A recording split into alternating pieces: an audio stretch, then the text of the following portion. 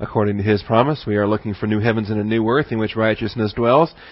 Therefore, beloved, since you look for these things, be diligent to be found by Him in peace, spotless and blameless, and grow in the grace and knowledge of our Lord and Savior, Jesus Christ.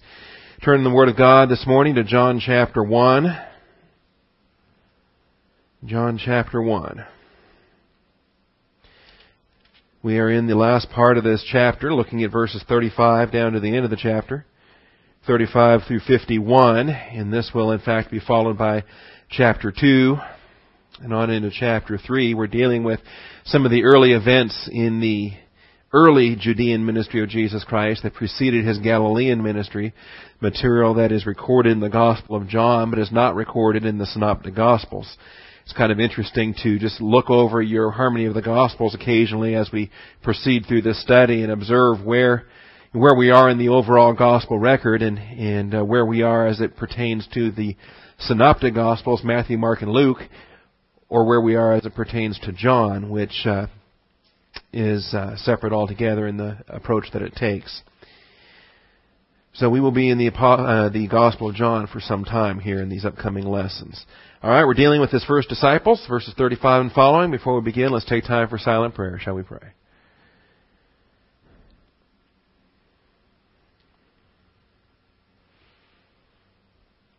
Father, we do thank You for the truth of Your Word. We thank You for the opportunity we have to assemble together this morning and to receive instruction. We rejoice in Your faithfulness to guide us in the truth, Father, and we thank You that You are the one who teaches. We claim the promise that Your Word will not return void, but will accomplish the purpose for which You sent it. And we thank You and we praise You in Jesus Christ's name. Amen. All right. I broke my little clip again.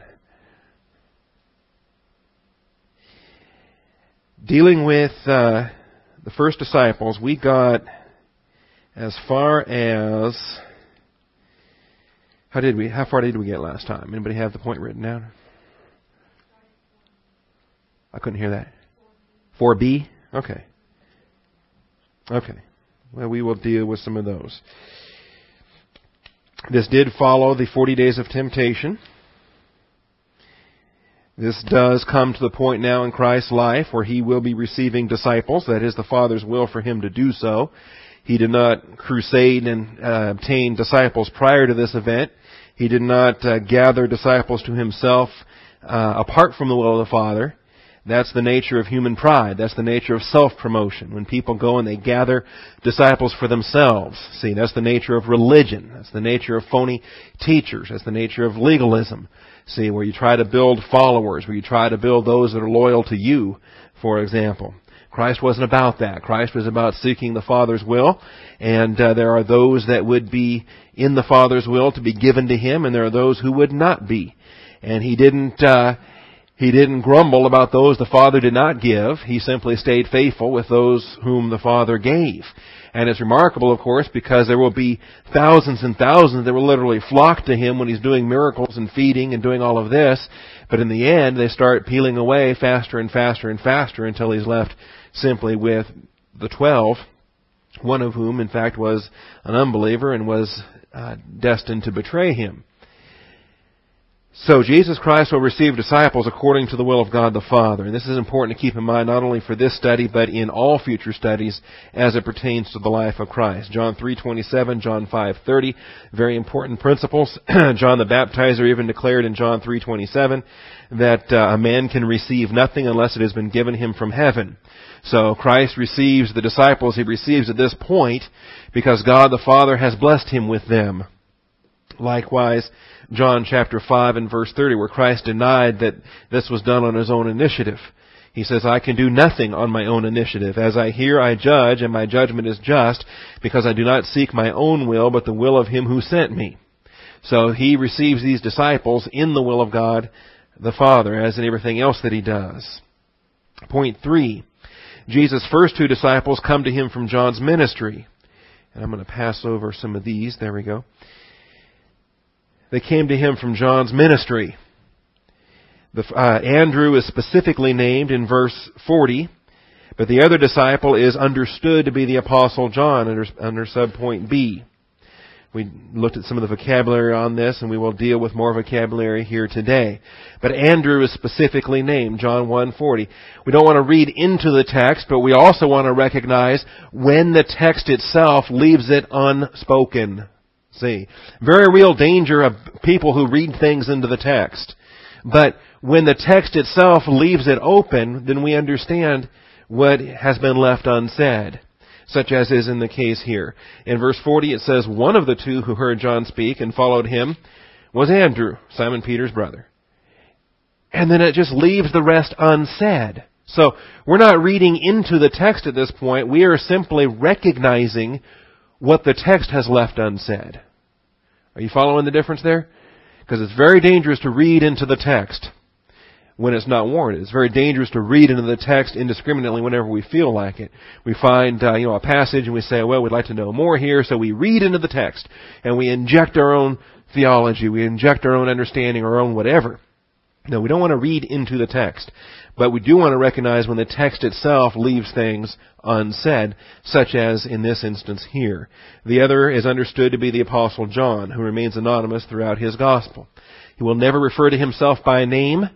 In the narrative matters that he does describe that do pertain to him, he will apply a term such as the disciple whom Jesus loved, or the other disciple. See, Peter's in a foot race to get to the tomb with somebody, but he's not named because the Apostle John will not name himself, nor does he name his brother. When he has to name the two of them, he simply calls them the sons of Zebedee and does not call them by their designated names here in this gospel. It's just a feature of this gospel, a feature of John's writings. So, but we understand who these two are, and the fact that there are two is obvious. It's declared that there are two of his disciples in verse 35.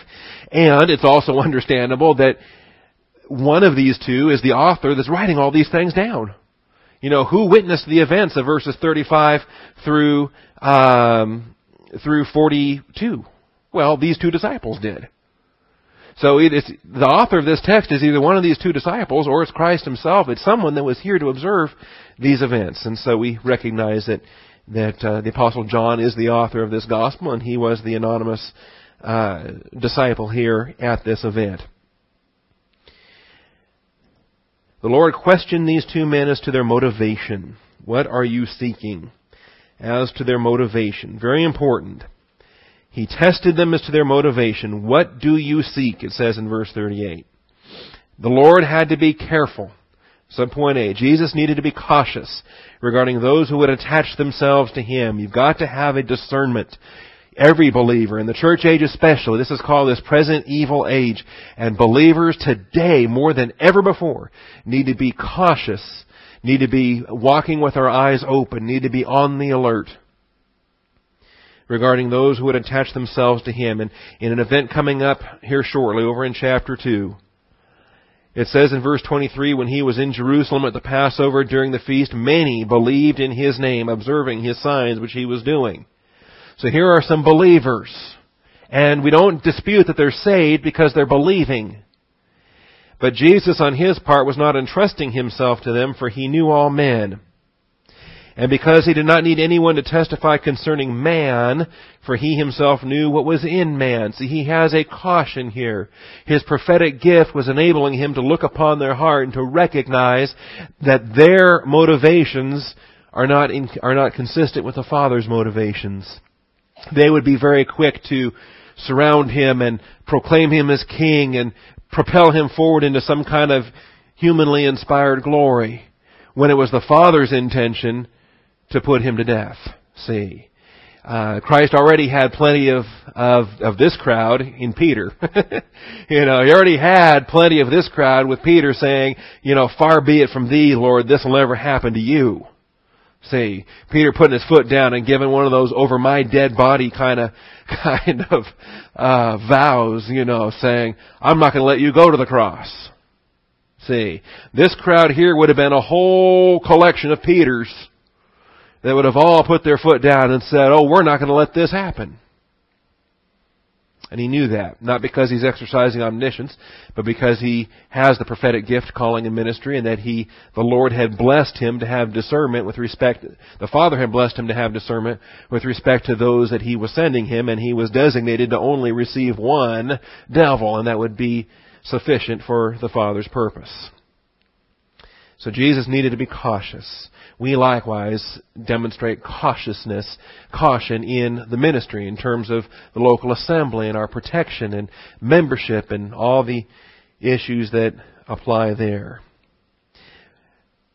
And this is where I had the duplicated point, in fact, that I intended to repair by this week and did not do so. So I still have the duplicated main point B, which, instead of repeating what it says under main point A, that instead of repeating that Jesus needed to be cautious, is supposed to be a principle that says we need to be cautious. And we're going to put scriptures in there, including Matthew, that says, be shrewd as a serpent, yet harmless as a dove. We're going to put scriptures in there that will warn us to be on the alert. You know, God has a reason for warning us to be on the alert. It's because we need to be on the alert. See, does that make sense? God would never warn us to do something if it was not required or necessary for us to do. And when He says be on the alert, He means be on the alert. So we are going to include Matthew in this. We're going to include Acts chapter 20 in this. And let me go ahead and give you the scriptures now, because I don't anticipate that I actually will come back to repair this slideshow and teach it again in an upcoming lesson. So let's get the passages down now. All right. Shrewd as serpents, yet harmless as doves. Anybody know where it is?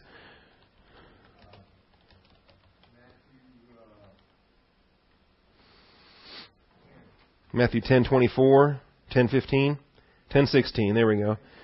Behold, I send you out as sheep in the midst of wolves, so be shrewd as serpents and innocent as doves, but beware of man. If you're placing your trust in man, you're setting yourself up for disappointment. See, our trust is in the Lord. Men will let you down, even good men. Trust in the Lord. See, do you trust your pastor? Well, I hope so. But don't place your trust in your pastor, because your pastor will let you down. See, trust in men. Don't trust in men, trust in the Lord. All right? So I'll give you Matthew 10:16 for that point of study. Again, at subpoint B, we need to be cautious as well. I would also give you Acts chapter 20.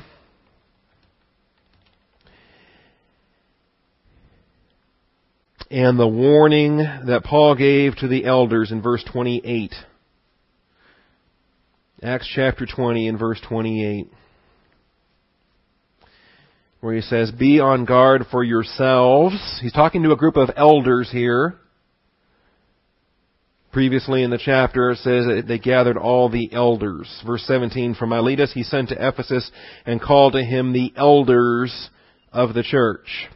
And this goes into studies on elders and pastors and overseers and a lot that we deal with in ecclesiology as it pertains to the administration of the church and what the church polity is to be. But he's addressing a group of elders. And yet he tells them in verse 28, be on guard for yourselves and for all the flock, among which the Holy Spirit has made you overseers. So you recognize that elders are overseers, from verse 17 to verse 28. And the function of elders and overseers is to shepherd. That's why it's called a flock.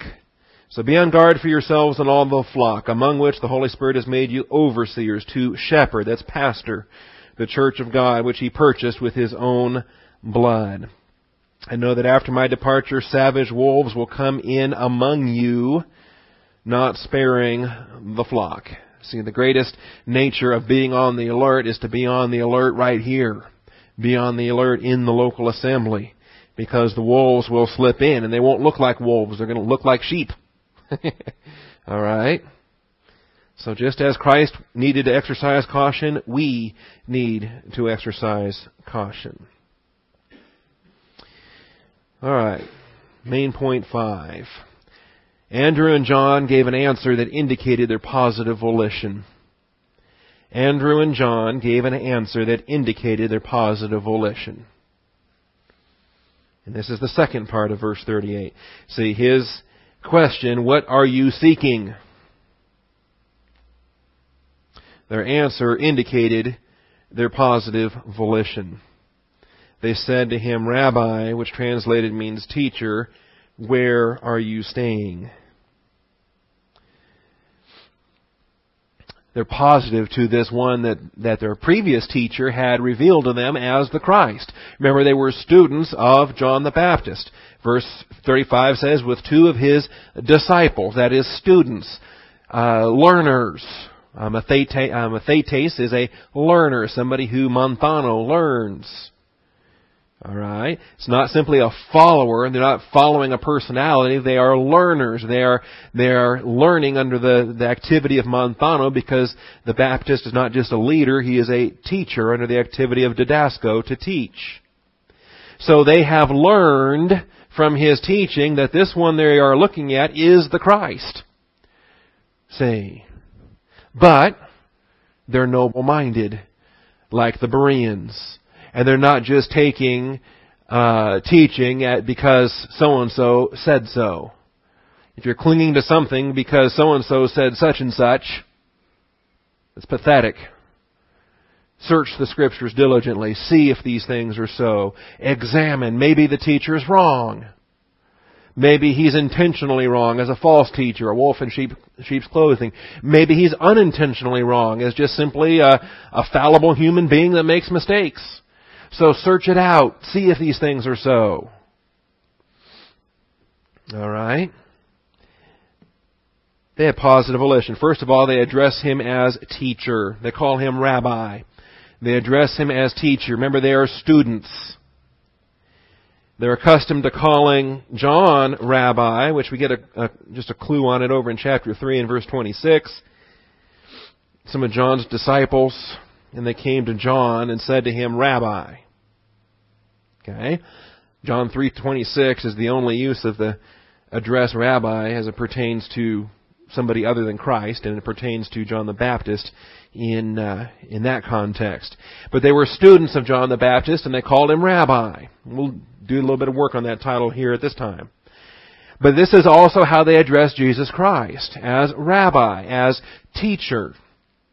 They were told that he was the Christ, the Lamb of God who takes away the sin of the world, but they also recognize that he is a teacher, and they are positive to teaching.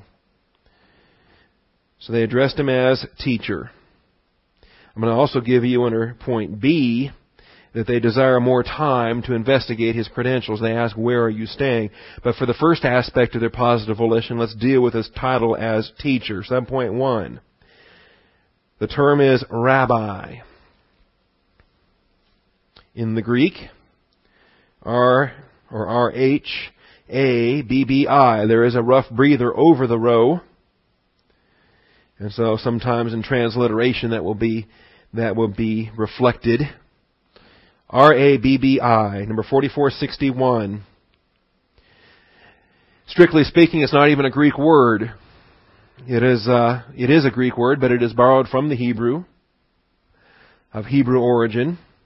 The Hebrew term is rab.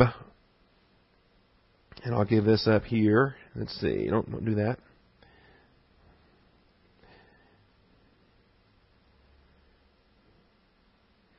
There's the R and the A, and there's the B. In the Hebrew, the word is rab, R-A-B, number 7227. And properly speaking, it doesn't refer to a teacher at all, although it came to be used as such. The term rab is properly a term for a master or for a lord. That's simply a rab all throughout the Old Testament. When you add the prefix IY, or the suffix IY on the end of it there, that little dot is your I, and that little yod there is your Y. Then you're adding the my. A rab is a lord, but rabbi is my lord. Okay? My lord. Properly a form of address. And we can get very medieval here this morning, and we can address one another as my lord or my lady, and we can get very formal in our address, the vocative address of sovereignty. I hope we don't. All right? That's the last thing I need is for church members to start addressing pastor as my Lord. All right? But it would follow the lexical definition of teacher or rabbi, which is simply my Lord. Properly a form of address, and so throughout our literature. Then, an honorary title for outstanding teachers of the law. And so it is rendered master or sir, or simply not translated but left as a title, rabbi. All right? It's by this point of time now in the 21st century, it has so become used as a title that the original sense of my Lord and the original sense of master, recognizing that someone who is a master of Scripture, someone who is a teacher of the law, would be considered a spiritual master who could then instruct a spiritual apprentice. See? And now it's just simply a title. We call it rabbi and don't even consider the original concept that he is a teacher, he is a master teacher, qualified to instruct apprentices. It's also remarkable that the title became coveted. And if you'll join me over in Matthew chapter 23, hopefully we can gain the sense of this and we can apply the Scripture appropriately. Matthew 23, verses 7 and 8. And this is in the midst of a large context. Don't just simply take verse 8 that says, do not be called rabbi, for one is your teacher, and you're all brothers. Don't take that verse as an isolated little island and ignore the full context in which Matthew 23 is presenting. All right? This passage is a total rebuke over Phariseeism. See? Jesus spoke to the crowds and to His disciples. Fascinating how you can have multiple audiences in the same setting. He's addressing the multitudes, but He's also particularly addressing the disciples. And the multitudes may get one thing out of it, but His disciples are going to get something else altogether. Saying, the scribes and the Pharisees have seated themselves in the chair of Moses. Notice they've seated themselves. We understand that no man takes honor unto himself, but he receives it when God the Father grants the honor. Therefore all that they tell you, do and observe. But do not do according to their deeds, for they say things and do not do them. In other words, they're hypocrites. They'll say one thing, but they themselves don't do it. They tie up heavy burdens and lay them on men's shoulders, but they themselves are unwilling to move them with so much as a finger. You know, if the preacher's preaching a message, you better be living it. You know, he can't wag his finger and say, you need to be in prayer meeting, and then he skips prayer meeting. See? Or say, you need to be in Bible class, and he skips Bible class. You know, how does a pastor skip Bible class anyway? I can't figure that out. You know, I guess other believers can. If they don't feel like going to church, skip church. Why not? So, the pastor didn't really have that option. I guess if he's in a bad mood, what does he do? Just, well, I don't feel like going. All right? So, if he's preaching it, he better be living it. And these Pharisees weren't. They were hypocrites. But they do all their deeds to be noticed by men. See, they're too busy trying to put on a show so they can be observed and appreciated. For they broaden their phylacteries and lengthen the tassels of their garments. They love the place of honor at banquets and the chief seats in the synagogue. See, they're living for the parking pass at the hospital. Right? I get to park in clergy parking. Wow! So I get to park up front, near the doors, and when everybody else has to leave and pay their $3 or whatever to pay for the parking garage, I just hand them my parking pass and they mark it off and I get to go out free of charge. Isn't that great? Love being a pastor. Don't have to pay for parking at the hospital. See? Well, you know, that's a courtesy. They extend that. I'm thankful for it. You know, and you do 30 hospital visits a year and the garage fees would start adding up over time. But pastor's not doing it so he can get free parking at the hospital. All right, it's not why he became a pastor. The place of honor at banquets, chief seats in the synagogues. See, let me think of some other honors that can be bestowed. I think the pastor ought to have season tickets to the Round Rock Express. I mean, obviously, the position is worthy of such honor. And the respectful greeting in the marketplaces and being called rabbi by men. See, it's the approbation that they lust. as Pastor Thiem taught, the human approbation lust. They love the title. You know why they love it? Because they've earned it. They've worked for it. And others that have not worked as hard or not smart enough or haven't done the homework, they've not yet earned the title rabbi. See? So it's a matter of pride, of legalism and what I've earned and deserved and what I've merited. The title rabbi is an achievement. So when he says, do not be called rabbi, he's saying, do not crave after the approbation of a title. Show some humility here, because are you a teacher? Well, you've got a teacher too, and that's Jesus Christ. See? Nothing wrong with calling your pastor, pastor, or identifying a teacher as such. There's other scriptures that would pertain to this. It's interesting too, and then goes on to say, do not call anyone on earth your father. You know, wonder what the Catholics, what do they deal with that? You know, they've got Father so-and-so and this and that. And they've put themselves in an exalted position with clergy over laity and all of the things there. Scripture gives us the accurate position on spiritual fathers. You know who a spiritual father is? Somebody that's led somebody to Christ. And that's what spiritual fatherhood's all about. And you've got a responsibility to nurture that new believer in the Lord and disciple him and all the rest.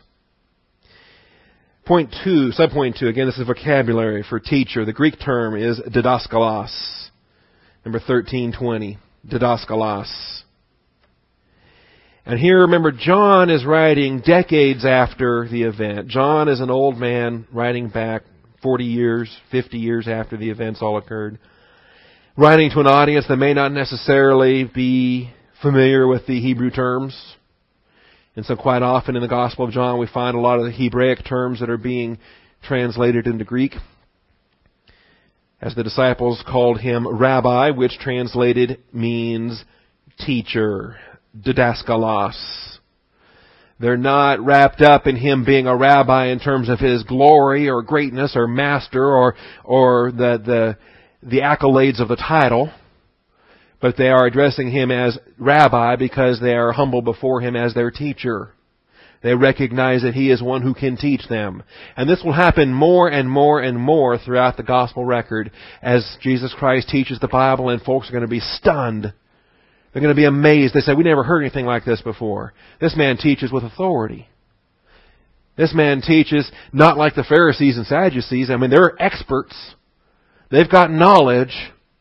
But he teaches with authority. And no one will dispute his knowledge, but they will recognize that he's got something different. And they will be stunned at his teaching ability. So we will come across that concept here repeatedly. But didaskalos as a teacher, number 1320. The verb didasko means to teach, to instruct, to impart information from one to another. And they recognize that they can learn from the Christ, and that they should learn from the Christ. You know, it's interesting what people expected the Christ to do. Some expected Christ to throw off the bonds of Rome and to conquer the world and to rule in everlasting righteousness. Okay? And that's a legitimate expectation because he will indeed do all that in Second Advent, and it's legitimate that they would expect him to do that. And so when we find Judas Iscariot, and we find Simon the Zealot, and we find others that are anxious, for the kingdom to be brought in, that's natural because they expected the Christ would do that. Others also, though, expected the Christ would be crucified. They had expectations that the Christ would bear the sins of the many and go to the cross because the Scriptures spoke of that. The idea of the Christ being a teacher, though, is really remarkable. And that's what their expectation was, because the Scriptures spoke of that. And so it's interesting how even the aspect of the disciples here willing to leave John the Baptist, who was no doubt a remarkable teacher. He was Spirit-filled. He was a prophet. They haven't had too many of them since Malachi. And Christ said he was the greatest of those born among women. So I expect that Andrew and John and whatever other disciples that were disciples of the Baptist had some outstanding Bible teaching. And that's what they're oriented to. And so that's what they're attracted to, and so they call him teacher. It is an expression of their positive volition. They call him teacher. Now, secondly, subpoint B now, they desire more time to investigate His credentials. He asks them what they seek, and they say, we need more time. Where are you staying? They desired more time to investigate His credentials. Their answer is not going to be just a real short answer. You can answer it and move on. We need to spend time with you. We have more questions. We want to learn more things. And they desired more time to investigate His credentials. It's interesting when they go running out to find others. Andrew's going to go find Peter. John's going to go find James. They're going to bring Philip and Nathanael into here. And it's interesting because the language communicates what they've been searching for. All right, when you look at verse 41, Andrew found Peter, Simon, and said to him, we have found the Messiah. Found, meaning we've been searching, we've been investigating, and we found Him. We're convinced this is it. We've done the investigation. Likewise, Philip found Nathanael in verse 45. We have found him of whom Moses in the law wrote. They were investigating Christ's claims based upon Moses and the law, based upon the Word of God.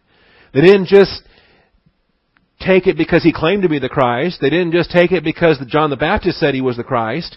But Moses and the law described the coming Christ, and they held up Christ to that standard of Scripture. They were noble-minded like the Bereans. Search the Scriptures diligently. See if these things are so. We have found Him of whom Moses in the law and also the prophets wrote. So they took the law, they took the prophets. In other words, they took their Old Testament, which was, in their generation, all the Bible there was. Genesis to Malachi was the Bible. And they looked at the law, and they looked at the prophets. That's a term for the whole of the Old Testament, or the Bible of their day. So they desired more time to investigate His credentials. Again, this is positive volition on their part. Where are you staying? Point 6. Andrew and John spent the remainder of that day with Jesus and became convinced of His being the Christ. Andrew and John spent the remainder of that day with Jesus and became convinced of His being the Christ. John 1, 39 and 41.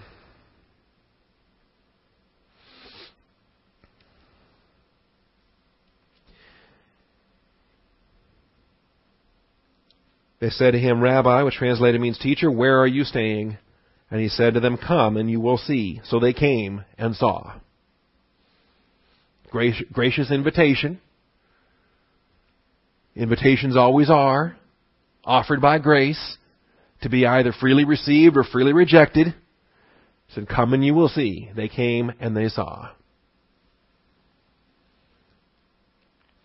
In fact, it says, so they came and saw where He was staying, and they stayed with Him that day, for it was about the 10th hour. Measuring by Roman time, we'd equate that to about 10 o'clock in the morning, and they stayed there that whole day. And they became convinced. It's clear. When they go in verse 41, Andrew goes to find Simon. They were convinced.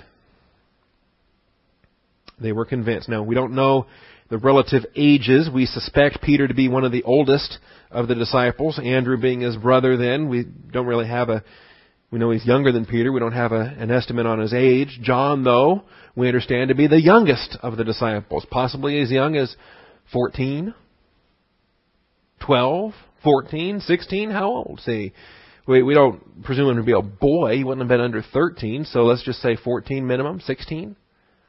Whatever the event, this is, 29 AD, 30 AD we're talking about, and he's going to live another 70 years after this event. So, how old would John be in this event? But they become convinced. Now, convinced that He is the Christ.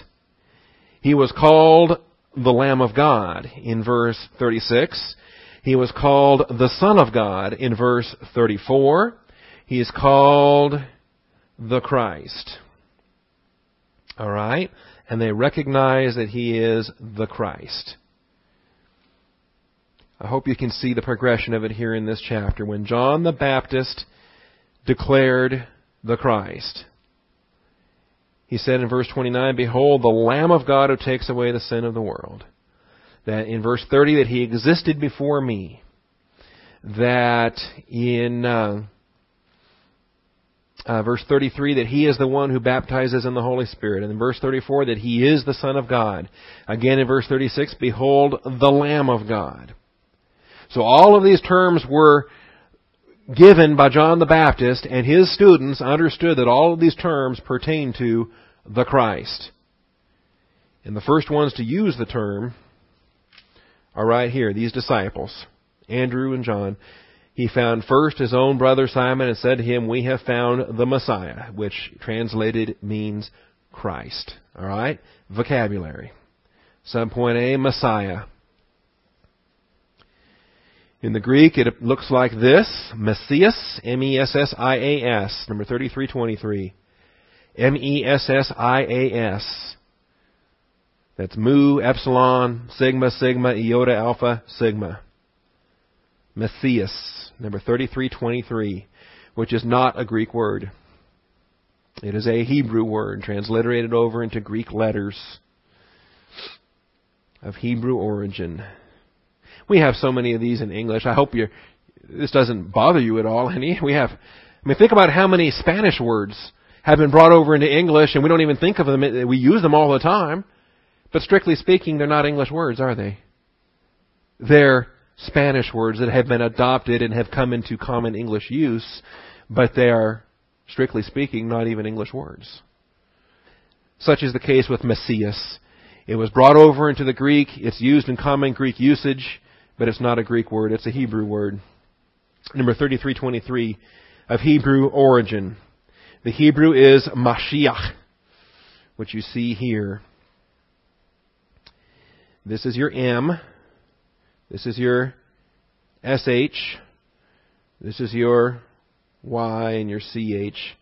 As we transliterate, Mashiach in the Hebrew. 4899, Mashiach, comes across as Messias in the Greek. And it means the anointed one. That's what the Christ is all about, the anointed one.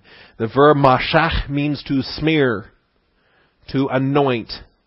Okay? You are taking oil and you are anointing. As in the case of a prophet, a priest, a king, a temple. Any item that's holy is anointed. See? He is the anointed one, anointed by God the Father in a unique way. The only anointed one to accomplish what the Christ could accomplish. Now you and I have an anointing, but we are anointed ones, but we cannot say that we are the anointed one because that is Christ and Christ alone.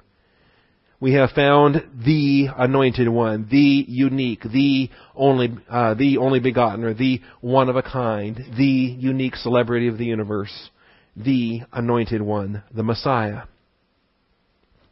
I hope we can keep clear the distinction between function and being. Because the function of Messiah has lots of different functions. The Messiah was going to die. The Messiah was going to save. The Messiah was going to conquer. The Messiah was going to teach. The Messiah was going to govern. There were a lot of expectations with respect to the function of Messiah. But the being of Messiah is unique, and that is Christ Himself. All right, the Greek term, Christ. Christos. So we use these terms in English, Messiah. Well, it's not an English word, that's a Hebrew word, Messiah. It's just brought over from, when Mashiach was brought over into Greek, it was brought over as Messias. When Mashiach was brought over into English, it comes across as Messiah. So when I say the word Messiah, I'm not using an English word, I'm using a Hebrew word. Likewise, when I say the word Christ, I'm not using an English word. I'm just using a Greek word brought over into English. The Greek word is Christos. C-H-R-I-S-T-O-S. Christos. All right, there I go again. Let's do this. The Chi is the C-H. Rho is R-I-S-T-O-S. Christos. Number 5547. Again, it means the exact same thing that Mashiach means. Because kreo is the verb to smear or to anoint. Just like mashach is the verb to smear or to anoint. Since mashach means to smear, then a Mashiach is someone who's been smeared. He's been anointed. He is an anointed one. Likewise, in the Greek, Kreo means to smear or to anoint. So a Christos is someone who's been smeared, who's been anointed. So Messiah is a Hebrew word. We use it all the time. Christ is a Greek word. We use it all the time. They've come into common English usage, but have we forgotten the meaning behind it? The meaning is that He has been anointed. That God the Father has anointed one being in the universe to accomplish His plan and program for the ages. And that one anointed being to accomplish the will of the Father is Jesus Christ. The one anointed being. And He will accomplish the Father's good purpose as a prophet, as a priest, as a king, as a redeemer, as a creator, as a ruler. Everything Christ has ever done, everything Christ is doing now, everything Christ ever will do is all with the anointing of God the Father to accomplish the Father's purpose. Christ. We have found the Anointed One. We have found the center of God the Father's plan and program. The Christ. That's what it means when we say the Christ. And Andrew and John are convinced of this. Point 7. Each went to find their brother. Again, only one is specifically named, but both are understood.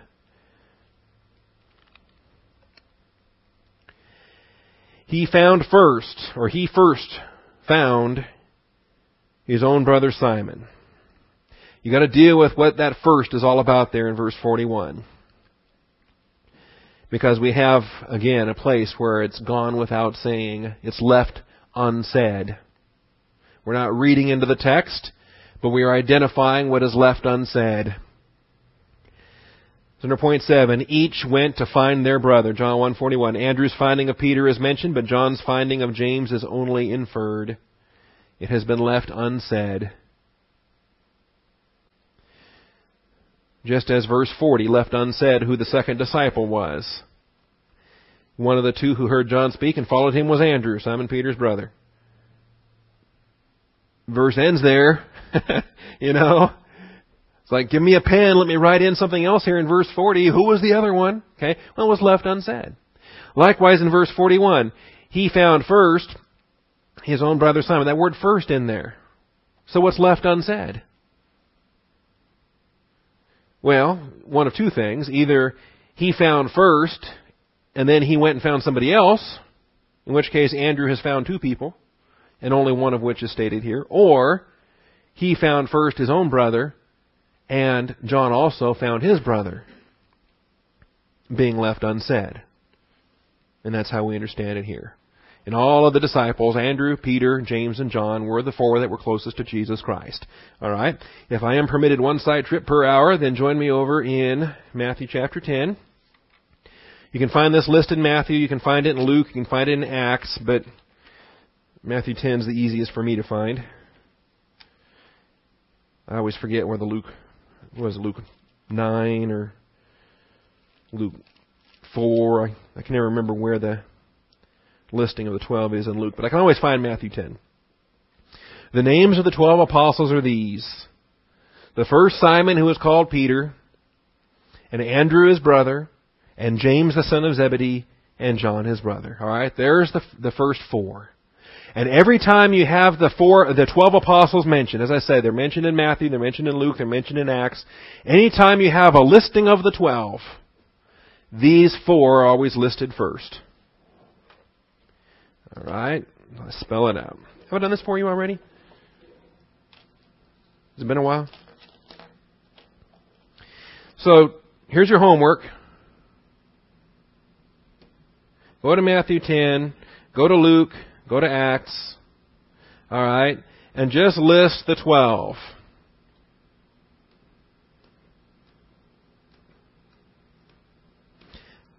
Nine, 10, 11, 12. There you go. And make yourself a list. Just take a piece of scratch paper and have fun. Do the same thing with Luke, number them 1 to 12. Do the same thing with Acts, number them 1 to 12. In the Acts, though, you only get 11 because by then Judas Iscariot's gone, but you still have a list. Okay? And I'll even give you the passages here.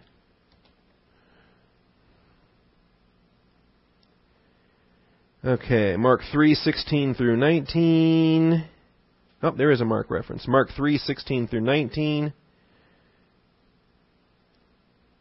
Luke 6:14 through 16.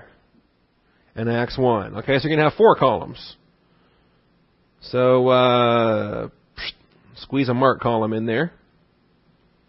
Mark chapter 3, verses 16 through 19. Luke chapter 6 and Acts chapter 1. And make your lists from 1 to 12. And here's what you will find. You will find that every list is going to begin with Peter. Every list begins with Peter. And then numbers 2, 3, and 4 are going to be in some order, not always the same. In some order, number 2, 3, and 4 are going to be Andrew, James, and John. Not always in the same order. Some it'll be Peter, James, and John, and Andrew, or Peter, Andrew, James, and John. But Peter will always be first, and then those other 3. And these will always, always, always be the first 4 out of the 12. All right? Then what do we find? Reading from Matthew 10 and verse 3, Philip and Bartholomew, Thomas and Matthew, the tax collector. James, the son of Alphaeus, and Thaddeus, Simon the Zealot, and Judas Iscariot, the one who betrayed him. All right, there's the list of the 12. All right. You will also find that the 5th mentioned disciple in every list is Philip. And that is true. He's number 5 in Mark's list. He's number 5 in Luke's list. He's number 5 in Acts, is Philip. His friends called him Phil. All right? Number 6, 7, and 8 will be in a variety of orders, but they will include Bartholomew, Thomas, and Matthew. Bartholomew, Bart to his friends, doubting Thomas, and Matthew the tax collector. Philip and Bartholomew, Thomas, and Matthew. They will come in a variety of orders, but they will always be the 6th, 7th, and 8th disciples listed. You will have to do some work on Bartholomew, who does have some different names. All right? In fact, we're going to see him here in John chapter 1, where he's called Nathaniel. Okay? Then we have James, the son of Alphaeus, sometimes called James the Less, and Thaddeus, Simon the Zealot, and Judas Iscariot. All right? You will note that Judas is always listed last on every list. He's not mentioned there because he's dead. But you will also notice in this third grouping of 4 that the leader of which is James the Less.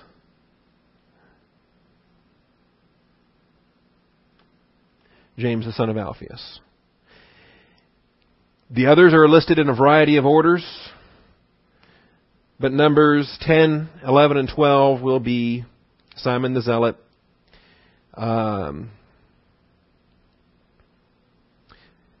Thaddeus. So you get Thad, Simon, and Judas. Judas is always listed last, but numbers 10, 11, and 12. Anyway, that's the pattern. That's what you're going to observe when you do your homework. And do it for yourself. Look it over.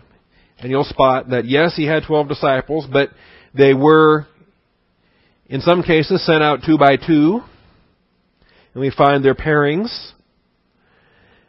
Sometimes they were grouped by 4. And in these 4, Peter, Andrew, James, and John were his closest. The ones that he took to the Transfiguration, for example, were Peter, James, and John. The one that he went to pray with were Peter, James, and John. Sometimes Andrew is the fourth wheel, sometimes Andrew is left out, but in any event, there is no dispute that these four were the closest, the ones mentioned the most, the ones that most frequently were closest to Christ. So, there's a little bit of homework. You can have fun with that, draw up your lists, and enjoy. I meant to blank that out. Oh well. All right. Were you able to see when I was drawing on the... Okay. Each went to find their brother, and I do believe that Andrew, he found first his own brother Simon. That's gone said, and I believe that John went to go find James. That has been left unsaid. All right? Not everyone agrees to that. You can decide you want to do something else with the word first. But you got to figure out what to do with first, because nothing is stated as far as what he did second. If he did indeed do something second, or if the other apostle did something second, and that is much more natural to the context. He found first his brother Peter, which we'll see here in a moment. But John's finding of James is only inferred. Here's your vocabulary for James. James in the Greek is Jakobos, which is the name Jacob. Number 2385. This is one of the things that has bugged me for decades. Well, okay. I've only lived 3 decades. It's bugged me for a couple of decades anyway. Why is Jacob the Old Testament name and James the New Testament name? What's wrong with Jacob? Why don't we call it Peter, Andrew, Jacob, and John? Well, we don't. We don't. It really is the same name, just through the years. It as the Hebrew Yaakov went into Greek as Jakobos, which went into Latin as Jacobus or Jacobus, which came into the Old French and the Old English. It ended up going into French as Jacques, and it ended up going into English as James. And it's kind of a interesting study as it goes.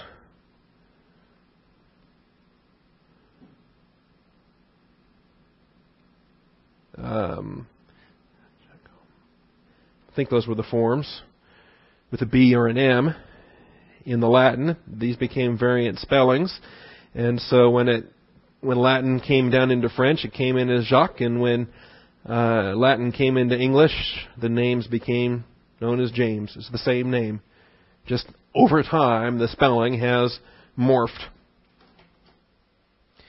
But it still bugs me to death that in the Old Testament we read about Jacob all the time. Abraham, Isaac, and Jacob, Jacob and his wives, Jacob and his sons. We did a whole life of Jacob study, which I guess I could have called the whole life of James study. But in the Old Testament is referred to as Jacob. In the New Testament, the name is referred to as James, even though when you read it in the Greek, it is Jakobos. Jakobos. And that's true for the apostle. That's true for the brother of Christ. That's true for the book of James. The book of James, you have Hebrew James, and it's the book of Jacob, the book of Jakobos. Point 8. Andrew's brother Simon is supplied a new name by Jesus Christ. Andrew's brother Simon is supplied a new name by Jesus Christ. So Andrew went to get Simon. John went to get Jacob. And we've called him James. It is a myth, by the way, that was intentionally done by the King James translators to honor King James. There's a little bit of urban legend that says that, that they used the name James in the New Testament instead of Jacob to honor King James, who had authorized them to translate the Bible. That is a myth. The chain of transition from Jakobus to James was long established many, many years prior to 1611. All right. But we have a new name here. Remarkably. Now there are other disciples. As I mentioned, Bartholomew is one. Thaddeus is another. There's James the Less even. There are disciples who are known by other names. But that is by virtue of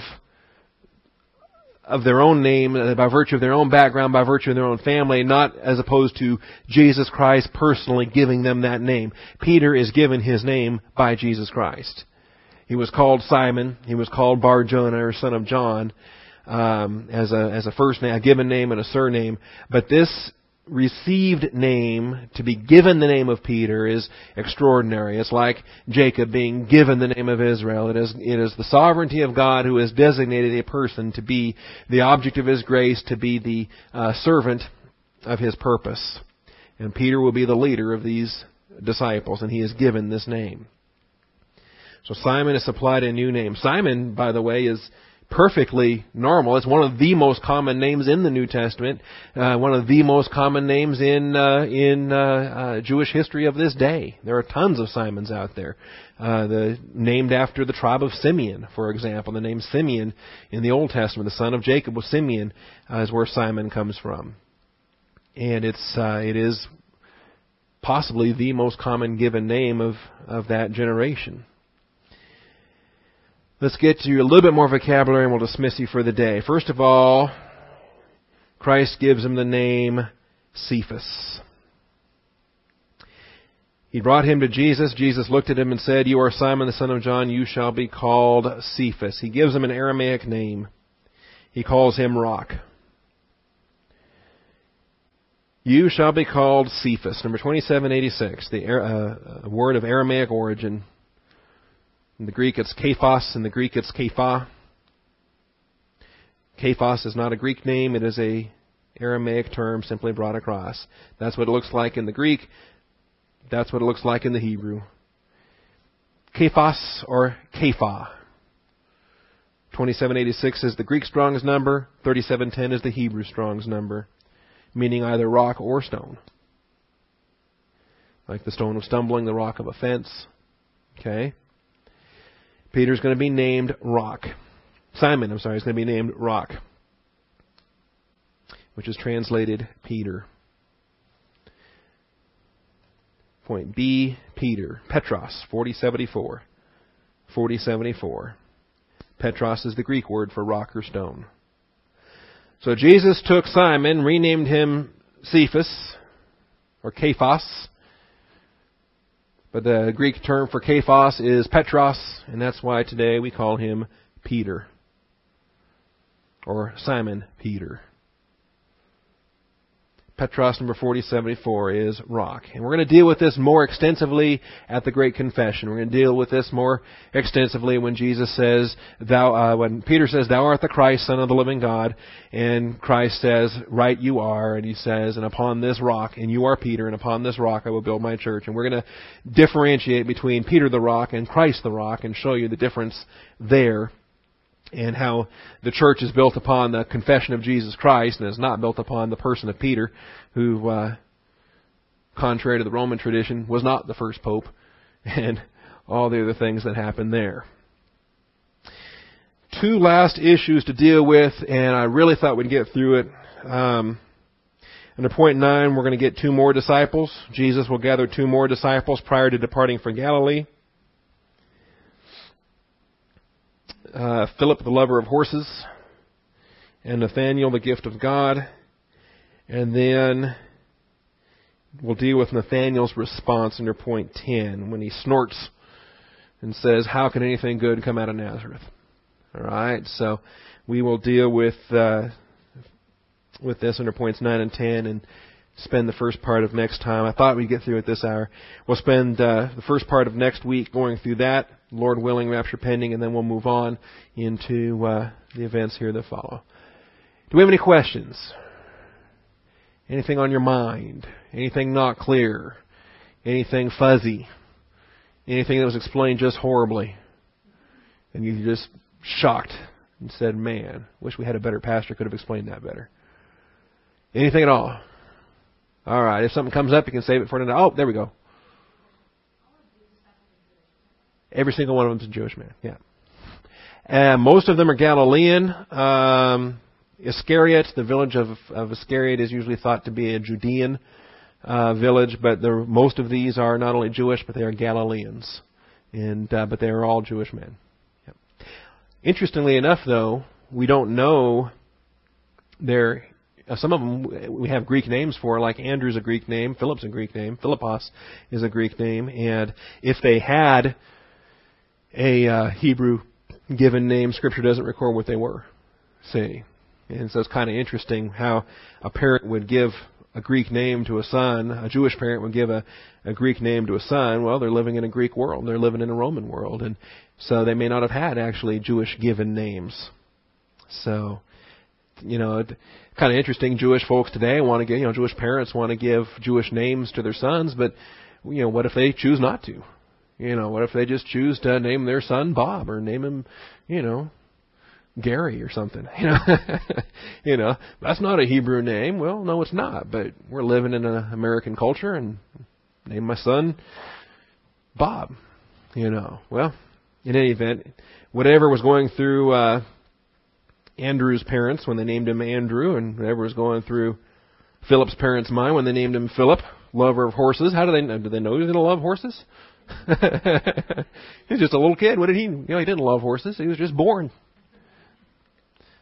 Oftentimes, too, they're named after family members or kings or other folks. Anyway, that's something else. Father, thank you for the truth of your word. Thank you for your faithfulness. Thank you for these disciples. And Father, as we learn from the life of Christ, we're also going to learn from the life of these disciples, and some of which were very thick-headed and putting their foot in their mouth and not thinking before they do something. And Father, that's good, because we realize that that's how we are a lot of times, and you never your plan's not thwarted because you use imperfect people. You have a perfect plan, and you bring about perfect results in spite of the imperfect people that you use. And Father, I just so rejoice in the way that your sovereignty is manifest. At the same time, you permit us our free will and our volition. And Father, just amazing things in all the ways that you do. Thank you for your word. Thank you for believers committed to teaching. I pray that you would take hold of this message, use it as a source of encouragement, challenge, and blessing. And we thank you in Jesus Christ's name. Amen.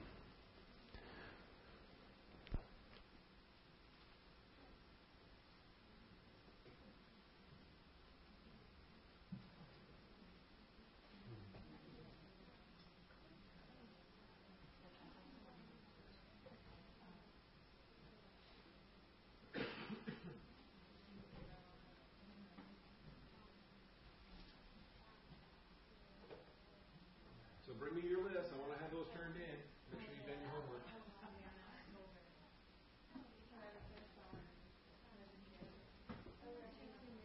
Basically, confessions, James, planted Jacob. It just continues on down the line. Yeah, and then too, we've gone back to using Jacob as a popular given name. It's really the same name as James. It's just kind of a different. I got brother John, or brother Phil, or brother Joe, and a brother Al, and a brother Paul. Well, there you go. And I'm Mike. And you're a Mike. Yeah. Which is Hebrew. Which is a Hebrew name. Yeah. Michael, who is like God. So, it's just been to again. No. I have 5 brothers. Yeah. You go in to the holy door. Wow. And they have a hole in the floor. And how many priests? And if you look down, I have my sister Jean and Janet. They're twins.